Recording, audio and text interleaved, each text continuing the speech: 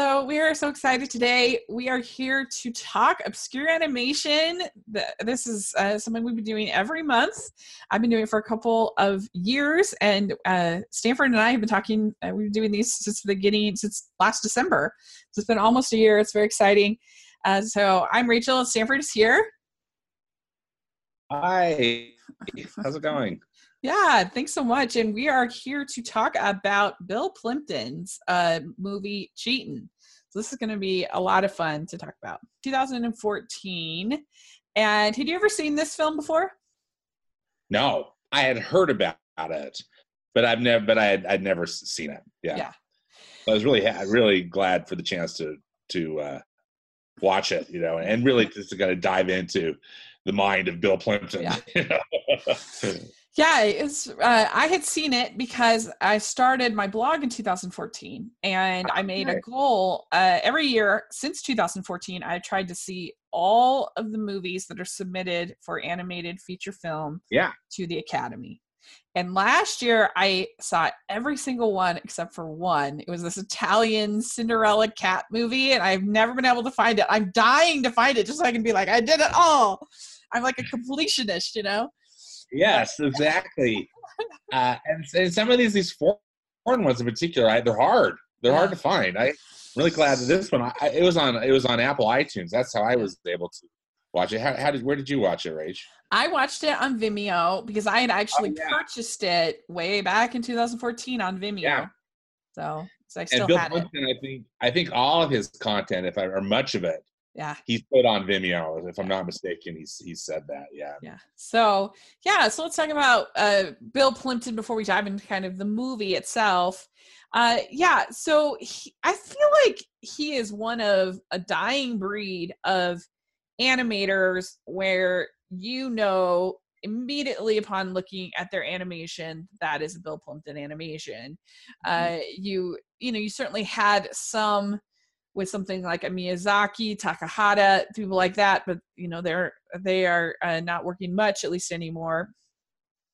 But like even people that have like slight, differences, like you can tell slight differences between like an Andrew Stanton movie and a P. Docter movie. It's not the same as like somebody like Bill Plympton, who it is a visual style. Trademark almost. You've got I'm with you, such a distinctive style. You immediately know it's all. Typically, I think he uses pencil. Yeah. And you see it, just the way the line is. It's all. It has a very, I think, for lack of a better term, kind of a shaky look. You know how I mean, and it does. And which I really like, because again, it just feels like it's hand crafted, which it is, because he really is the only guy pretty much doing all of the drawing for his films, and then he'll bring in a handful of other people to help with some of the other processes. He said in a thing I saw that he makes about 30,000 drawings for his typical feature. Yeah, I saw that too. Yeah. You can compare him to Signe Bomé, who we talked about with Rocks in My Pockets, and that makes sense because they were both she was trained basically by Bill Plympton. He was a mentor to her, so that makes sense. But you have people like Ralph Bakshi, Don Bluth. There's a few. What's the Richard? Is it Richard Adams, the one who did the Thief and the Cobbler? What's that? Richard Williams. Richard Williams. I knew it was Richard something.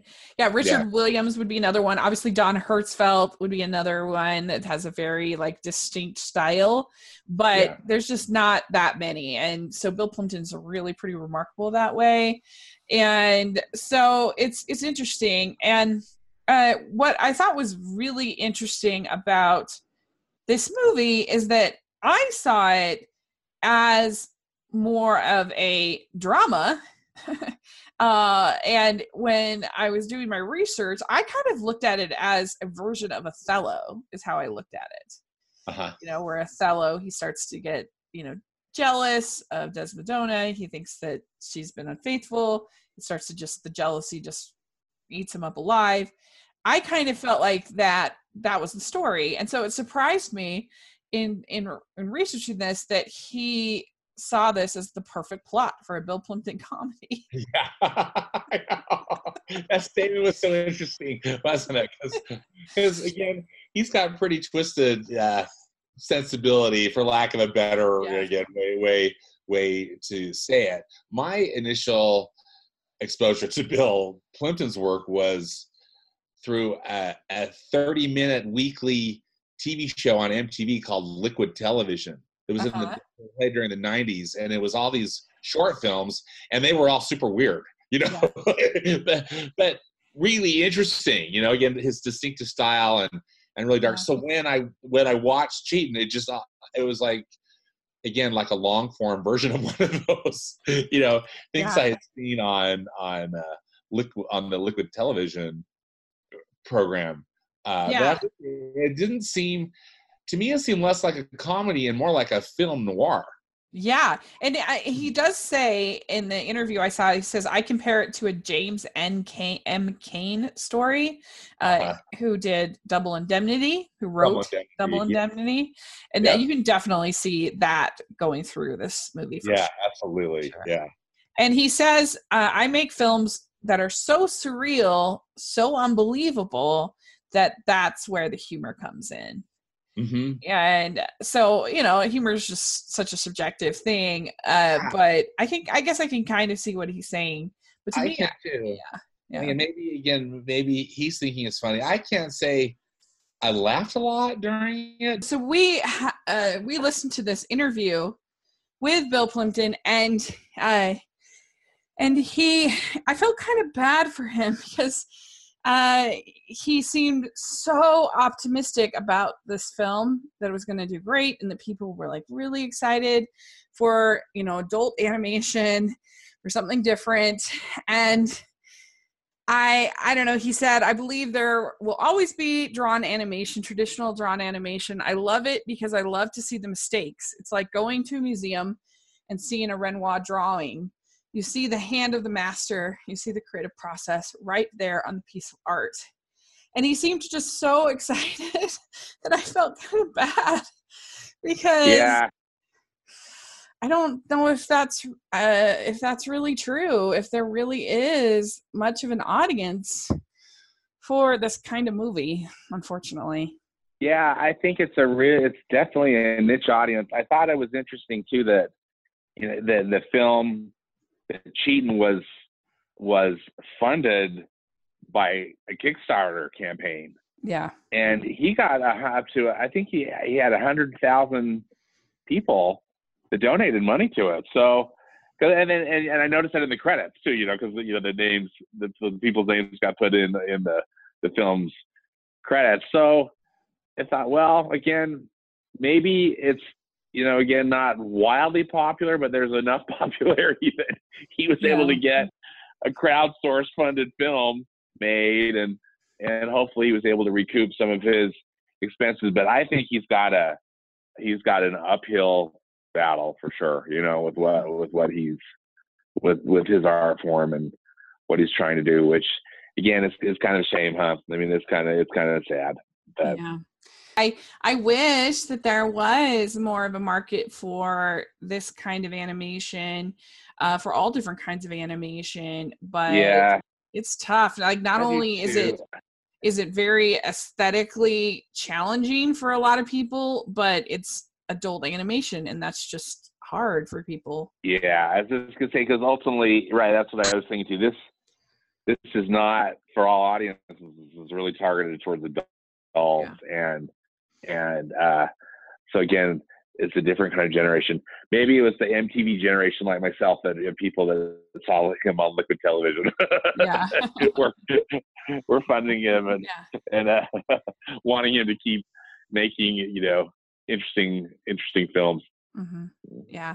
I mean, I feel like this does a good job of being an art piece without being obnoxious. There's enough story here for me Oh yeah. to appreciate it. Like it's not at Sundance I saw a movie called Lou Over the Wall, which I did not care for at all. I felt like, yes, it is visually inventive, but it made me nauseous. I didn't like it. I didn't like the style. I didn't think the story was very good. It seemed like a copy of Ponyo to me. And I really didn't enjoy it at all. Whereas this, and like, I'm not a big fan of people like Godard. I know he's like the greatest ever in some people's eyes, but to me, at least, I saw his movie Film Socialism, and I thought it was the worst movie I've ever seen. It was awful.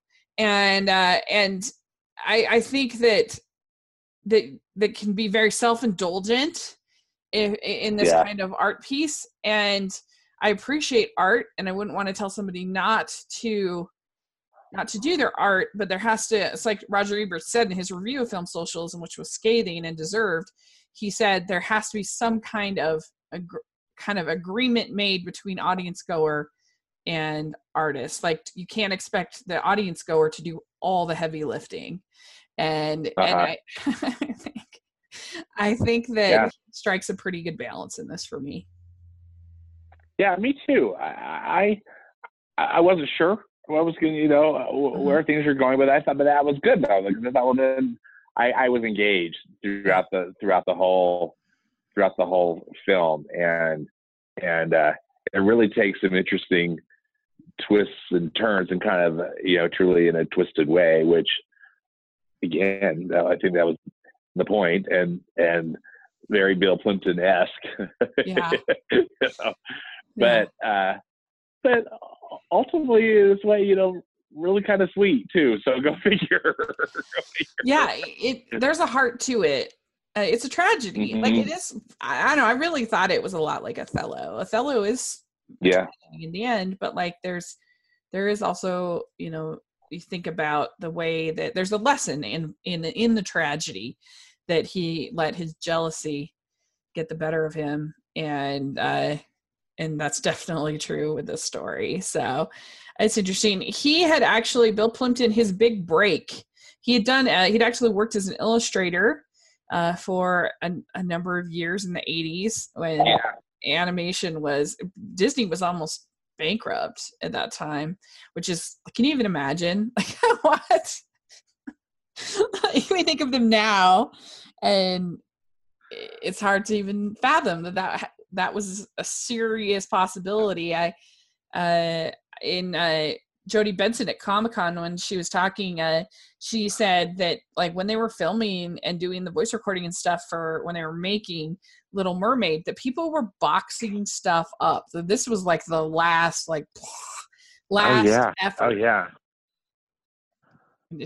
Which is crazy. You just can't even. Yeah, it's so crazy to think that this beloved art form that we all love so much was really, on its last legs, so to speak, before this golden age revival. And I thought it was interesting to hear Bill Plimpton refer to it as the same thing, because, and then again, he was talking about it in all those different terms about Disney, and then Studio Ghibli, and these other film studios internationally too that were seeing a revival on that.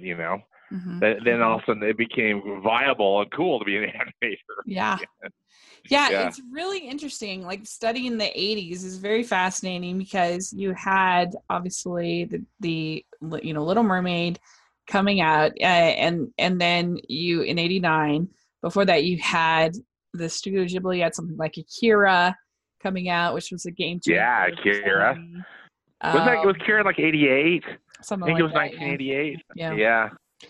And so many interesting things, like that was the start of Pixar. It was like in 88, 87, 88. And so it's fascinating. But he got his big break after working as an illustrator for many years for men's magazines in particular, he said. But then he did a short called Your Face that got nominated for an Oscar. So that was kind of his big break. So. And that was so fun to see. It's on YouTube, Yeah. so definitely go check it out on YouTube because it's very interesting to watch. And again, completely Bill Plimpton, in every, And style. Bill Plimpton can be very controversial and very, he has some very controversial shorts and things that he's done. So, approach with a grain of salt. He's political too. I mean, yeah. he does, he's done political cartoons and things. And he's, strong opinions. Yeah. Nothing's really taboo with him. Yeah, like he recently did one with Trump and Putin holding hands. Trump. Yeah. Yeah.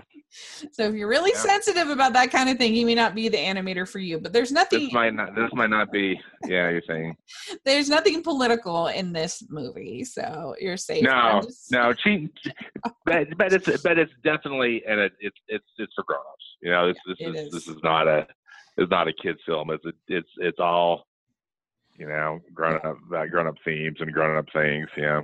But I feel like it was tastefully done. I was okay. Yeah. For the most part. It's not. Yeah. It's I agree. Yeah. It's so stylistic and so non-realistic that it's kind of like I was telling one of my friends about this Indian movie, this Tollywood movie called Bahubali 2, which I love, Bahubali and Bahubali 2. And I'm like, there's extreme violence, but it's so over the top and so non-realistic, like so ridiculous that like it doesn't really bother me because I'm not like I was way more traumatized by something that felt more realistic, like say like the violence in Silence, which I hated with a passion. So anyway, when it's very like over there, and so I would put this in this camp. How do you feel before we dive into the plot?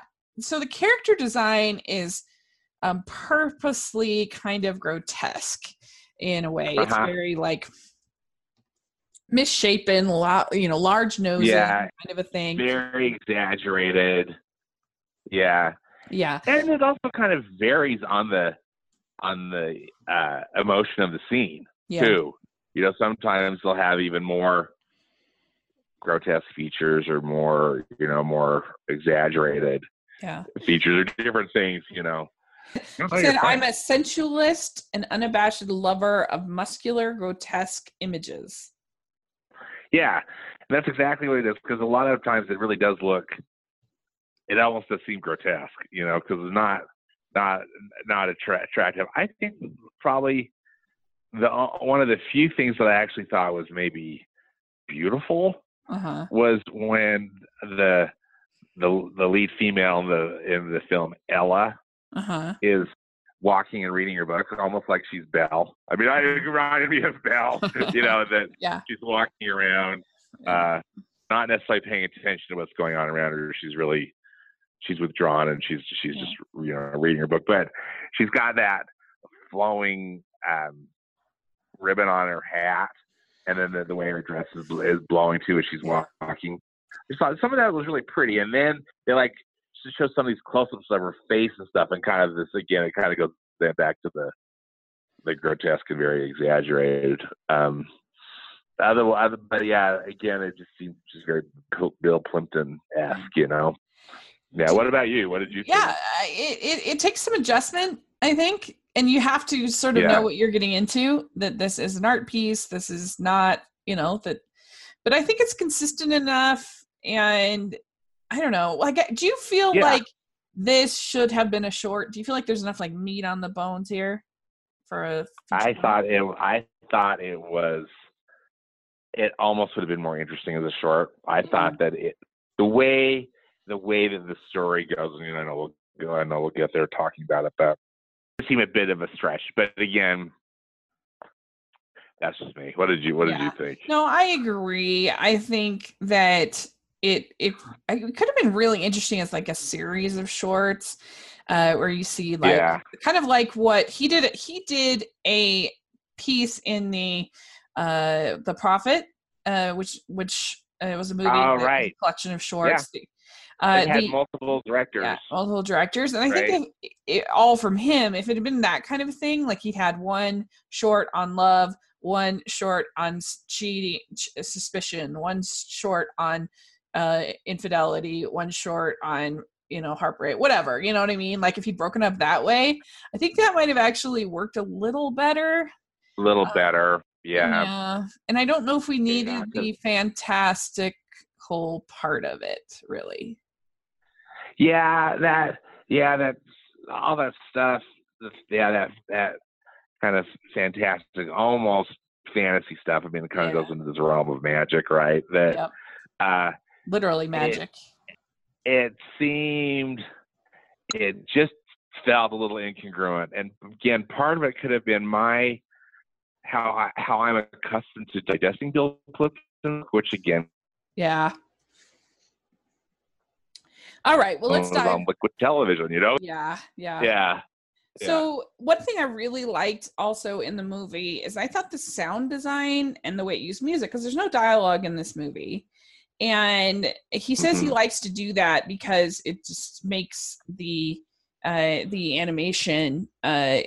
He said occasionally there might be some places where I wish I could put dialogue in dialogue, but eventually I'll find a solution to tell it visually, and it's actually more successful that way.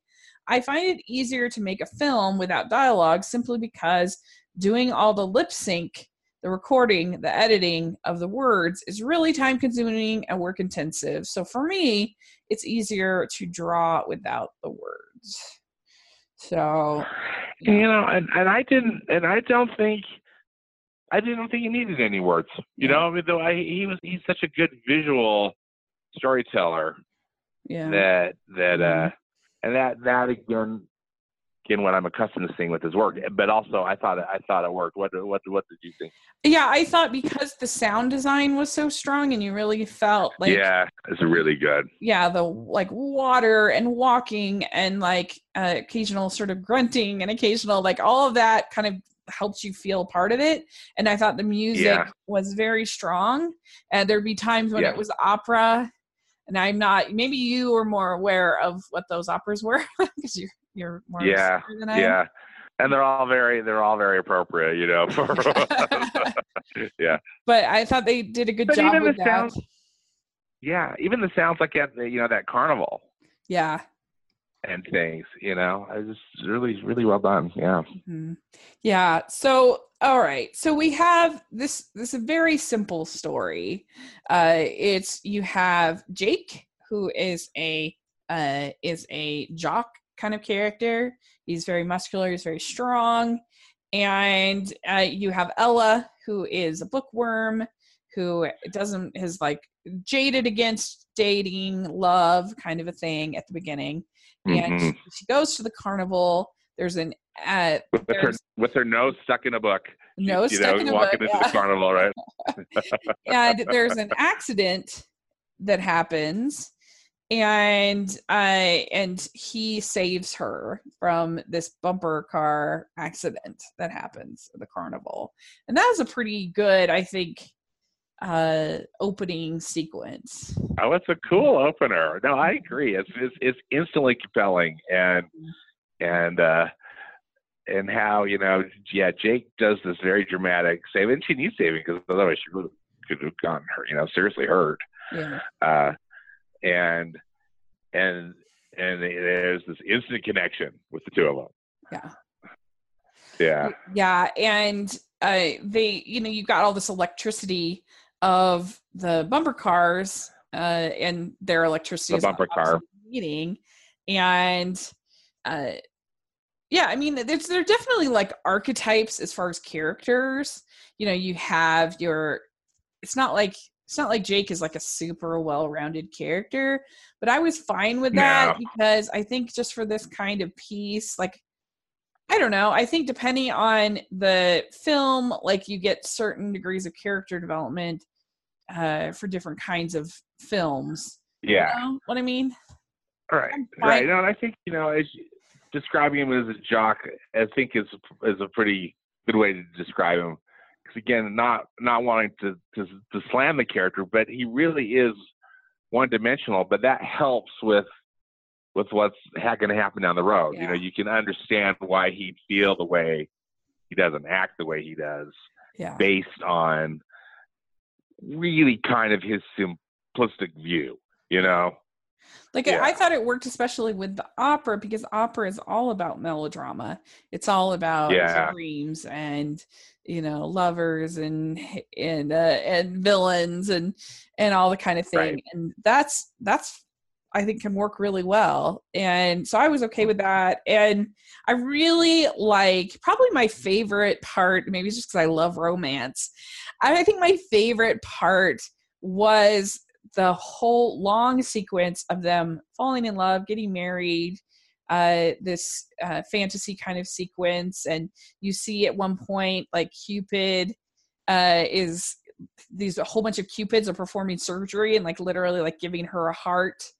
And I love that too. Yeah. And there's flying babies and opera and she's making cake and decorating things and flowers and all that stuff. I really liked. It's just again, it's just like Bill Plympton's take on this kind of perfect storybook romance. So there's stuff in it. It's super weird, but I think it's also really cool. Like, there's one sequence where the quote unquote camera, your point of view is flying in, and I think it flies into, like, Ella's chest, and then it, like, goes inside of her, but you're not seeing her body or her physiology or anything. You're seeing, like, it's her heart opening up. It's like a bank vault and all these other like locked and all these things. And then it finally gets in there, and then they pull her heart out. With a literal, heart-shaped, object that. But it's cool, Again, it's just a really cool symbolic way of showing this character, Ella in this case, who's been heartbroken, and she's really locked her heart, and then Jake was able to open it up again for her. I was just thinking, if you compared this to the Beatles one, Yellow Submarine, which we both admired stylistically, we like the artistry, but we both found it a little boring. And I think that this, like, the parts where that movie would get boring is when it would try to have a story. Like, I would have just way rather it just been a bunch of music videos. Like, that would have been much better. Right. And I think that this pulls off actually having a story with characters much better than that. Oh, I agree. And I think so much of it too is attributed to the just a smart choice with these characters and that seeing and that this falling in love sequence at the beginning, which just really it seems legit. Like, this is, you just really emotionally accept what's happening. I also like how the camera is just continually moving along, and I love that about his work. Yeah, love that, and it's amazing. I think how he does that. Yeah, it just creates this flow and this movement that kind of draws you in. You never feel like you're just, like, sitting. And there's never anything static in a Bill Plympton scene. Yeah.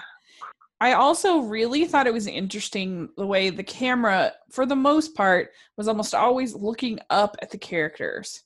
And I think that added to sort of, especially in the tense scenes, like, you really were, like, looking at their eyes, looking at their nose, looking at their face. Like, I thought that was an interesting choice that he made of kind of, we're looking up at this characters.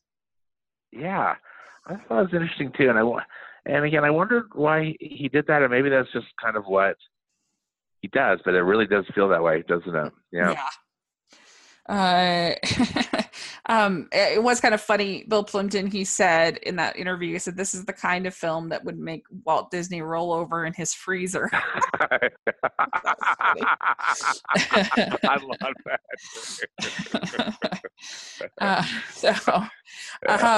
Yeah, but yeah, so the montage of Married Life is my favorite, and then we get into Married Life, and we find out that Jake is getting just continually tempted by all of these women, and these women are really, because again, I guess he's quite the physical specimen in his world, even though again he looks pretty grotesque the way he's but still it seems like all these women are after him. Yeah.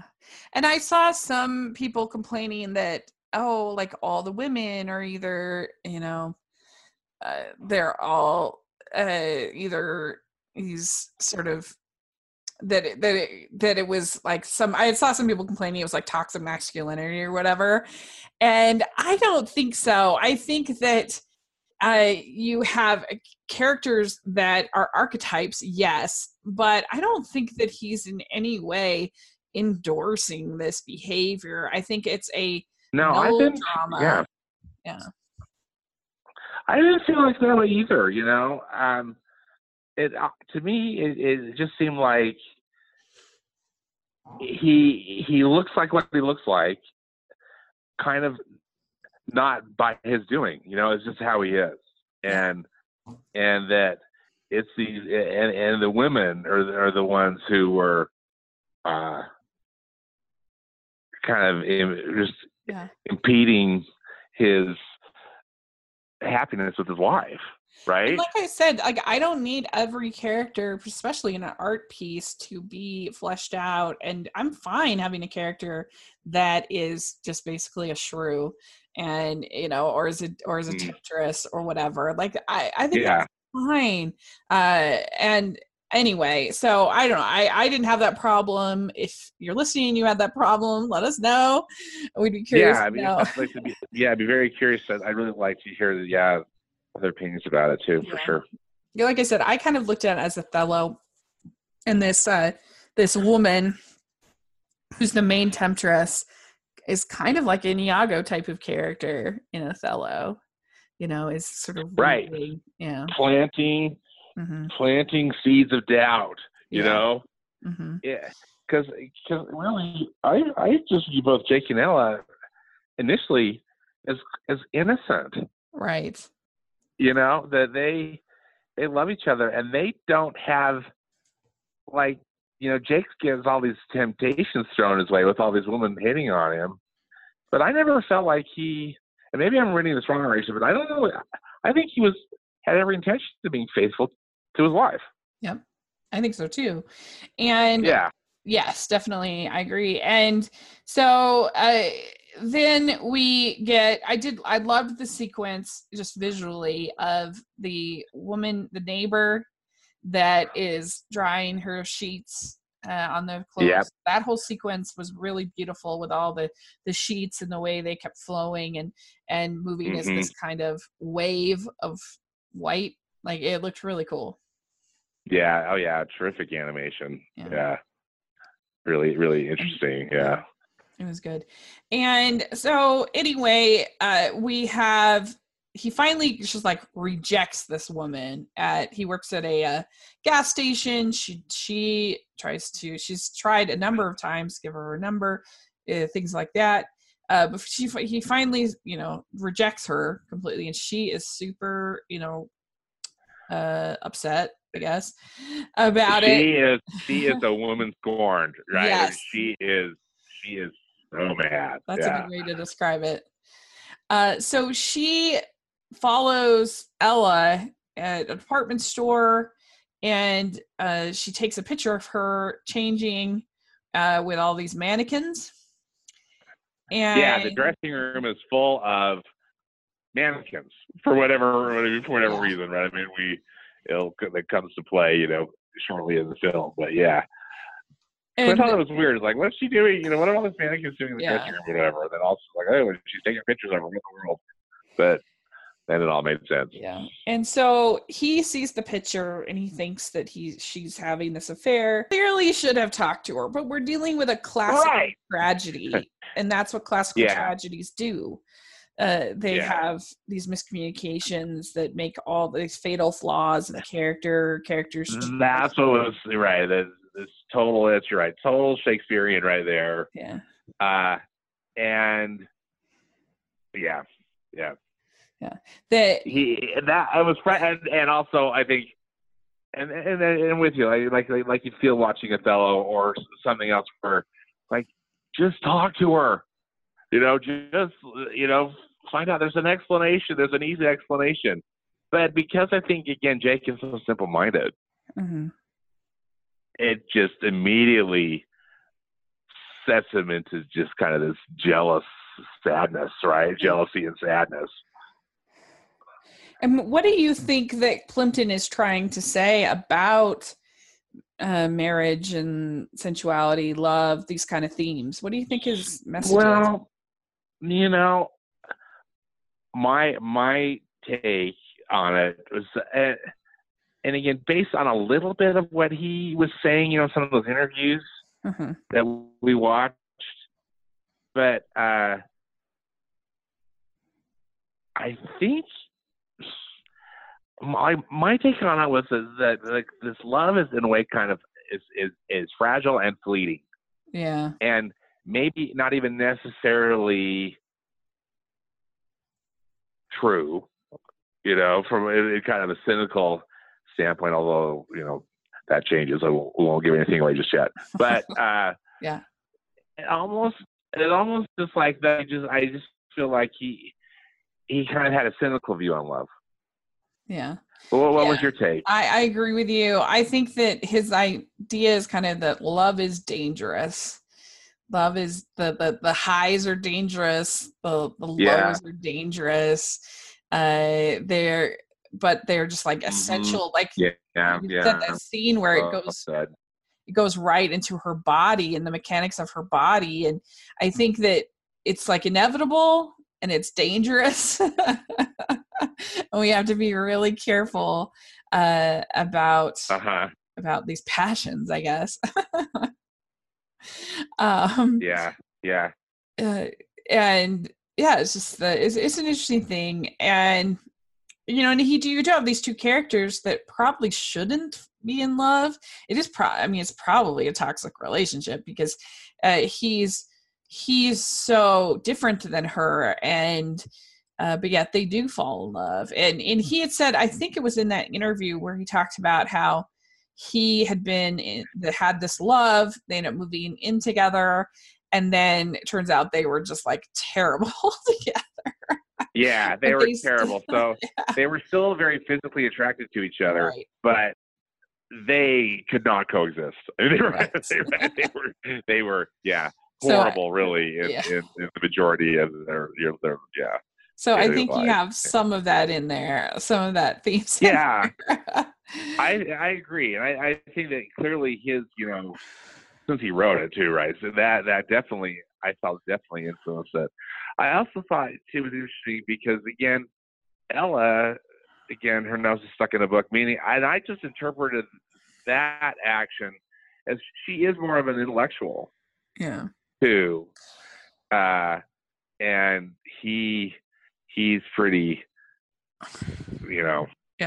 not. I think so.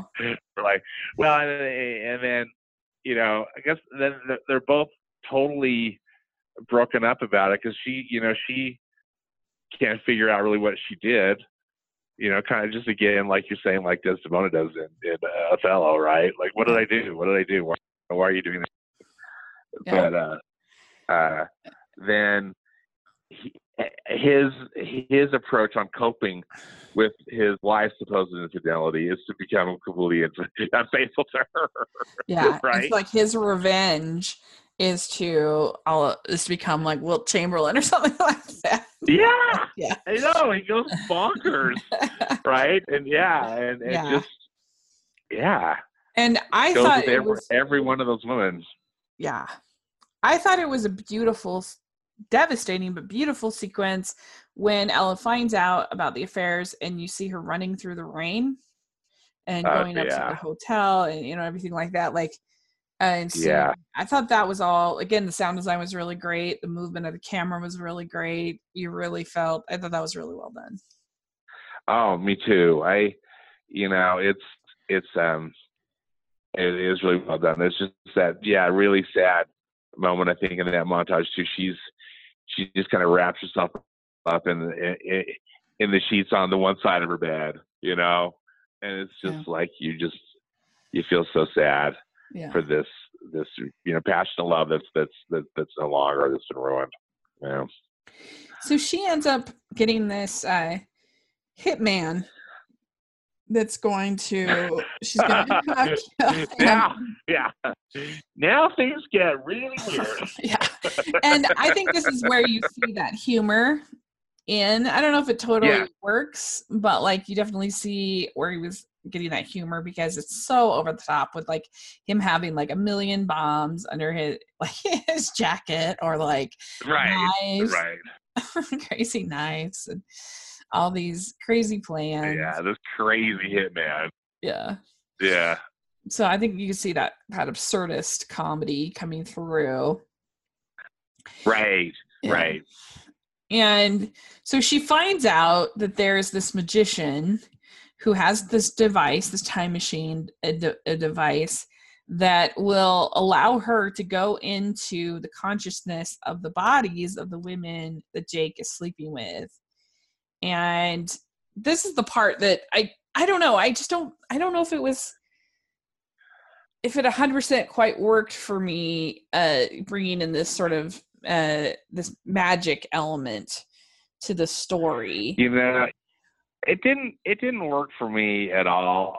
I just felt like it was so opposite of what had just happened beforehand. Because again, the stuff that we had seen, you know, with the relation, I mean, sure, like, you know, the bumper car wreck is kind of fantastical and some of these other things, right? But still, I just felt like it was really based in some kind of a reality that we're all familiar with. And then this really took it in a different way. And again, it's very Bill Plimpton-esque, you know. It's like in the shorts where someone pulls their head off and then, you know, and then it grows back. Just really, really weird. I didn't care for it. I liked where it ultimately took it, but I just wondered if again, I hate to second guess the artist, but I just wondered if there might have been a different way to get to that end result that might not have been so, you know, so kooky. Yeah. I mean, because I think, it doesn't feel necessary. I think you could have had a tragedy play out basically like Othello plays out, you know, and I think that you could have ended up seeing her go to somebody new and then realizing that had all been this mistake, kind of like, it's not exactly that, but kind of like in the Umbrellas of Cherbourg, when you get this, like, this ending where, you know, they realize, spoiler alert, that they realize that they, you know, they had that moment together, and then, you know, they're both with these different people, and sort of ends on this sad, tragic moment. I think it could have kind of ended like that. And I can't imagine anybody who, like, I just can't imagine anybody, even in an over-the-top melodrama, making that choice to go into the bodies of these women. Yeah, I can't either, because again, the choice to get a hitman, I thought was kind of was dark, but I thought that it worked, because again, I was really expecting it to go total film noir, you know, where maybe they were both going to, like, try to kill each other or somehow outsmart each other or turn into a real revenge kind of plot. But wow, this was, I'm with you. That was just seemed so weird. And I was just thinking, that's the last place I'd want to be, you know, with one of these Like, in the mind of this person who's cheating with your spouse. Like, no. yeah, like I could imagine her wanting to Yeah. go into his mind and find out what he's thinking, I guess. Yeah, what he's thinking. That's possible. Or not thinking. And maybe I could imagine wanting to do it one time to maybe, but multiple times over and over again. Like, I don't know. That's some messed up stuff. Like that's it was messed. You know, it was messed up to me. Again, it seemed, I guess, two things. It seemed incongruent, but then also I just kept saying, this is a Bill Plimpton film. Yeah. You know, it's gonna have this really weird thing that's gonna happen, and it's just kind of, you know, normal in his world. Yeah. Yeah.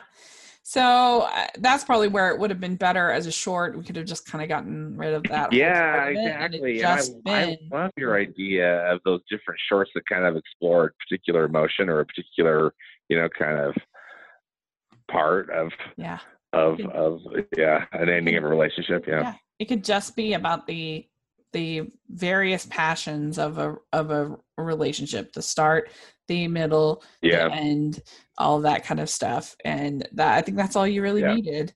But anyway, it ends with them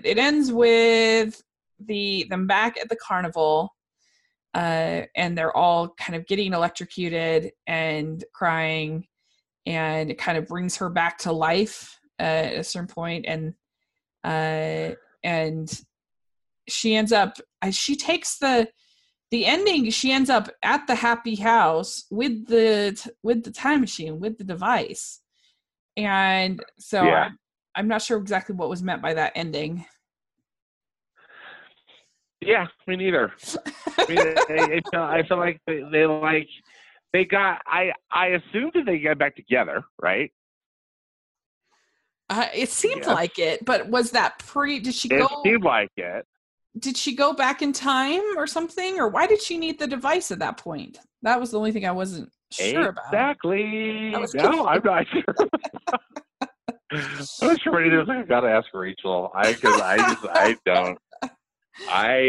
didn't get it. So I guess in my mind, I just came to the conclusion, well, I guess this is a happy ending, but maybe either is she going to keep the device, or, you know, or is that, I don't know. I just wrote, and then at the happy house again through the time machine.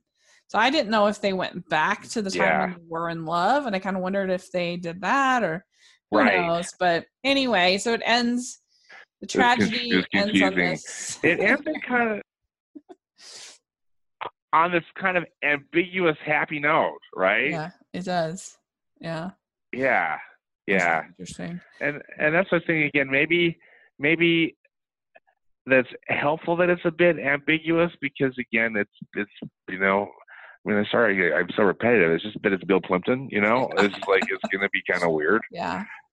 But and just to have that be a super crystal clear happy ending might not necessarily have worked yet. Yeah. Still, I guess I was hopeful that they maybe could work it out, although again, they might not really be the best couple. Or even just like seeing them part ways, and maybe walking in one direction, the other walking in another direction. Yeah. Something like that, rather than be ambiguous. But, you know, it's very interesting, and there weren't very many ambiguous moments. So I was fine with it. It's still you know, fun, not fun. It's certainly an what am I saying? It certainly was an enriching experience to watch.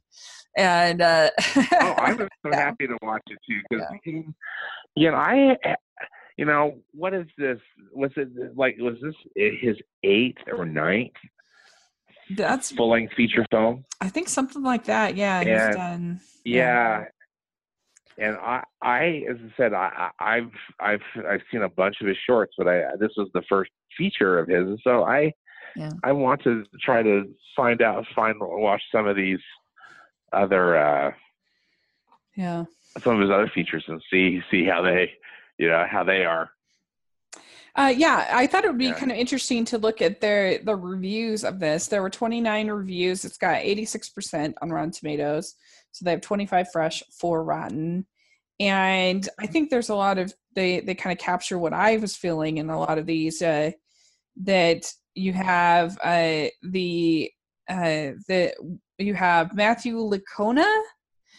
He says the story is stuffed with exaggeration, elongation, elaboration, but it's all in the service of making a commonplace circumstance, love, look like it feels when it happens to you, i.e., the very opposite of commonplace. I thought that was a really interesting insight.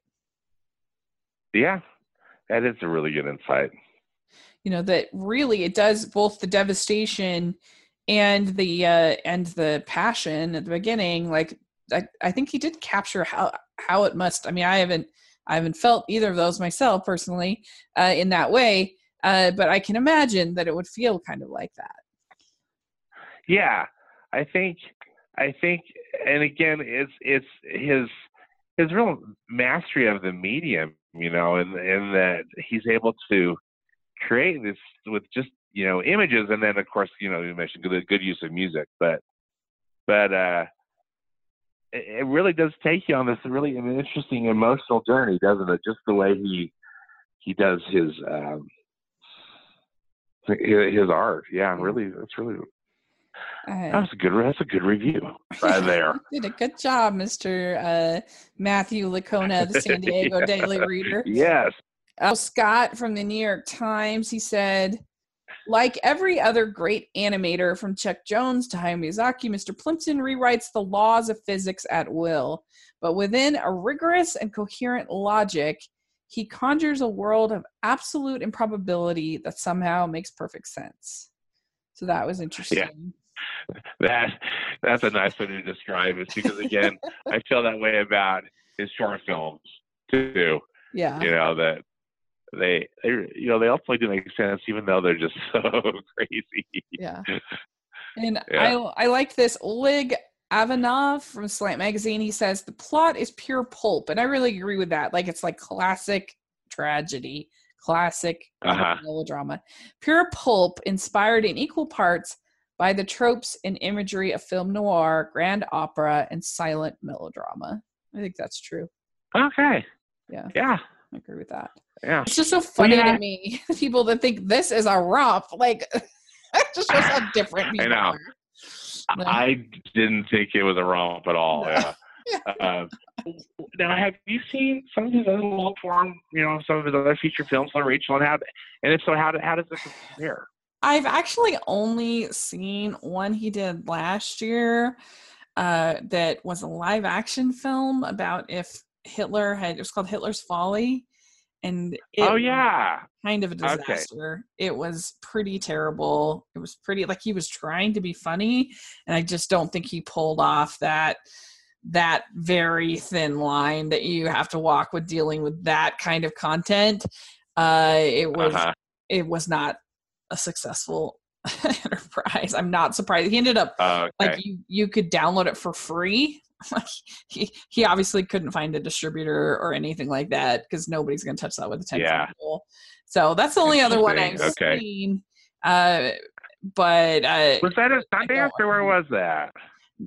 No, like, I don't think he could have gotten into Sundance with that. I mean, it was very, like, it was if they talk about comedians that miss the mark, he super missed the mark. Like, it was very offensive. Okay. And so there's no way, and I don't think he meant, sometimes you just miss the mark, and he missed the mark. Yeah. And it was very terrible. I kind of just like pretended that I didn't want to put it in my bottom 10 of the year, and it totally would have gotten a space at the bottom 10 of the year if I had. I just pretended like I hadn't even seen it. Because it was really bad. Yeah. That good, huh? Yeah. Yeah. Like, nobody would. Yeah, it just didn't work. It didn't work at all. That's the only other one I've seen of his. That's the long ones. But yeah, I'd be curious to check out, more of his films. Today I was actually looking for his first. Again, watching some of these interviews, to prepare. he was referring to his first film, which is called The Tune, Tune.